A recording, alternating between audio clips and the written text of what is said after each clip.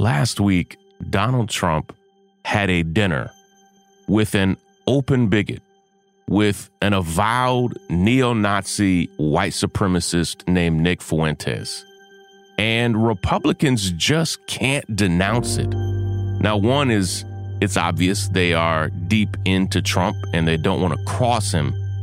But there's a much bigger reason why they can't denounce something that should be so easy to speak out on. Just say you wouldn't do it yourself. Just say you don't approve of it. But they can't for one primary reason. And I want to unpack and explain that today. This is Sean King, and you're listening to The Breakdown. The Breakdown. The Breakdown.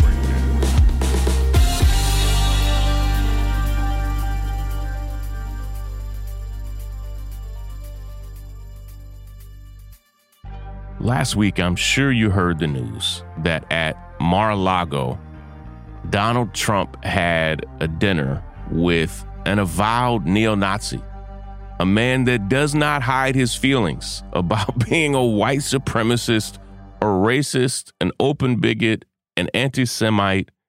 Nick Fuentes is one of the worst human beings in the United States. And this is a country with a lot of bad people, all right? Like, he is a horrible human being. And he not only went to Mar-a-Lago, had dinner with Donald Trump, but multiple people who were there said Donald Trump loved him, which of course Donald Trump loved him. Donald Trump's own family says he had Mein Kampf, the book from Adolf Hitler, on his bedstand. Like, the man loves Hitler. And the other person who was with Nick Fuentes, Kanye West, now multiple people close to Kanye, says Kanye West loves Adolf Hitler. In fact, Kanye settled a lawsuit from employees who said he was constantly bragging about his love and admiration of Adolf Hitler. Why can't Republicans disavow, if not Donald Trump? Listen, they're not going to cross Donald Trump because he could still be the Republican nominee. He is still the number one draw in the Republican Party. He is their former president, and they are afraid of him more than anything else.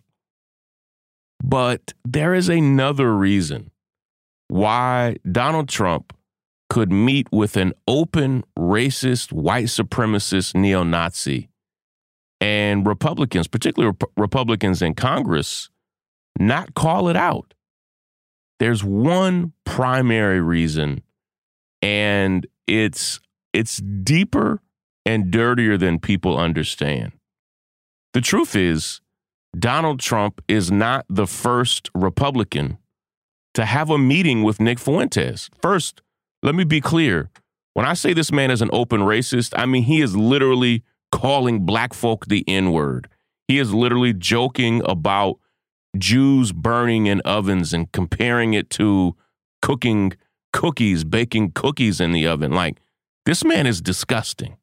He is a disgusting person. He is dangerous, and he deserves all of the shame and frustration and outrage that's coming his way. My gut is he probably likes it. For a guy like him, all attention is good attention. He wants his name called. But he is a dangerous person who has been meeting with Republicans. In fact, Marjorie Taylor Greene and Paul Gosar, two Republican congresspeople, actually spoke at Nick Fuentes' conference this year. They shared the stage with this man. I'm staring at a photo right now of Nick Fuentes shaking the hand of Marjorie Taylor Greene as they're at this man's conference. Like, the Republican Party is in deep with Nick Fuentes. And so Marjorie Taylor Greene can't denounce Nick Fuentes and Donald Trump meeting. Paul Gosar, who is also an open racist and neo-Nazi who's in Congress, can't denounce Nick Fuentes. And here's what's wild. It was already said that if Republicans gained back the House, which they will, Kevin McCarthy, who will be the Speaker of the House, has already said that he will bring back Marjorie Taylor Greene and Paul Gosar, who Democrats were so disgusted that they were these open racists and bigots meeting with Nick Fuentes that they removed Marjorie Taylor Greene and Paul Gosar from their committees. Kevin McCarthy has already said, no. I will restore them back to their committees in spite of them openly, proudly hobnobbing with a white supremacist.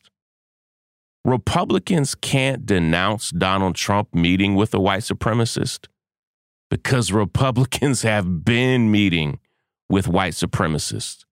To denounce Donald Trump for doing it would be to denounce themselves.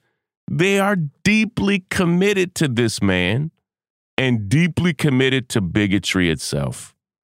Listen, we have a quick word from one of our sponsors. It'll be quick. I'll be right back after the break. The breakdown. The breakdown.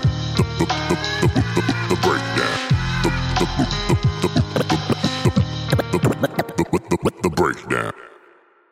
There's something that I have to say, and it's frequently misunderstood. I've said it before, and it sounds like something that Nancy Pelosi has also said. And as much as people respect the leadership and career of Nancy Pelosi, she and I don't see eye to eye on a lot of political positions. She's not nearly as progressive as I thought she could be and should be, particularly being from the Bay Area, but neither here nor there. I also think, as I've heard Nancy Pelosi say many times, that it's in all of our best interest for there to be a healthy Republican Party. And when I say a healthy Republican Party, I don't mean a politically successful one per se. I mean, like, it's in everybody's best interest for the Republican Party to have smart, ethical, quality human beings, like, that tell the truth and don't storm the Capitol, that don't try to tear the country apart, that aren't racist and bigots. Like, here's the thing. In the United States, where the country is split almost 50-50, right down the middle, state by state, it's a deeply divided country. And many of you who are listening right now live in states with Republican governors, Republican senators. And here's the thing. For you, for your own well-being, I want there to be a Republican Party that has some ethics and integrity, that is healthy. And maybe they have certain policies and principles that they're fighting for that I disagree with, but they're not having dinner with white supremacists. They're not storming the Capitol. They're not breaking into Nancy Pelosi's home and damn near killing her husband. Like, where we are right now is a dangerous, dangerous place because the mainstream Republican Party is a party of racism, bigotry, misogyny, violence. Like, it is a deeply problematic party. And I'm not saying, hey, I want them to succeed, but there's got to be a way for Republicans to exist without them being neo-Nazis. Like, there's got to be a way for this party to exist without them being open racists and bigots and white supremacists. There's got to be a way for this party to exist without them storming the damn Capitol. Like, well, we're not there right now. Like, the Republican Party is dangerous.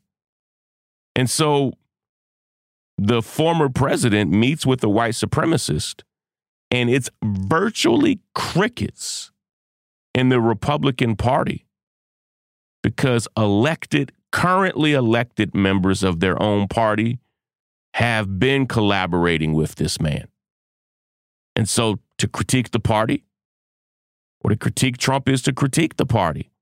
And they're not going to do it because they are literally about to put Marjorie Taylor Greene and Paul Gosar and others like them. They're about to put them, in powerful positions on committees in the House. So if you go in on Donald Trump meeting and being enamored from everybody that was at the meeting with Trump and Nick Fuentes, said that he was enamored with Nick Fuentes. You can't go all in on that, because then you'd have to go all in on yourself. And this modern Republican Party is a party that's deeply aligned with dangerous, bigoted elements in our country. And it's just the bottom line. Listen, happy Monday. We are back on the grind. Hope you had a good few days. Hope you got a day off. For all of you who are working 9 to 5s, I hope you got some type of time to sleep and relax. Hope you had some good food, spend some time with your family. There's a lot going on. It's going to be a wild few months here. I think December, January, February are going to be very interesting in this country. But the Republican Party is in a very bad place in terms of its ethics, integrity, particularly around issues of race, ethnicity, racism. It's in a bad place. And if you are not already a member of the North Star, I need you to go now to thenorthstar.com, become a member today. You can do it for as little as $8. And we also need you to subscribe to this podcast. If you are a longtime listener, you can subscribe for free on Apple Podcasts, on Spotify. Please do so now. Listen to the entire episode. We're boosting our numbers. We're on a new path. We're at almost 1 million downloads a month. Thank all of you so much for listening, sharing, and talking about it. I'll be right back here tomorrow. Take care, everybody. Break it down. The breakdown. I'm Tiffany Hawkins. I'm Alan Boomer. And we are the Momentum Advisors. Every single week, we talk about wealth management, personal finance, and entrepreneurship. We are financial advisors by day. We're entrepreneurs by night. We're building wealth for ourselves, and we want to make sure that you understand how to build wealth in your own family. Tune in for shows like Is Your Money Racist? Retirement Savings, Investment 101. We literally run the gamut on all the things that you need to know about financial wealth, creating a legacy for your family, and really just wealth creation as a whole. What we find is that these conversations are happening, but they're not happening as much as they need to in diverse communities. And so we're bringing a new voice, a new amount of energy, and we want you to tune in. So we bring the tips, we bring the strategy, and we always bring the good news. So make sure you tune in every week to the Momentum Advisors. There's something for everyone.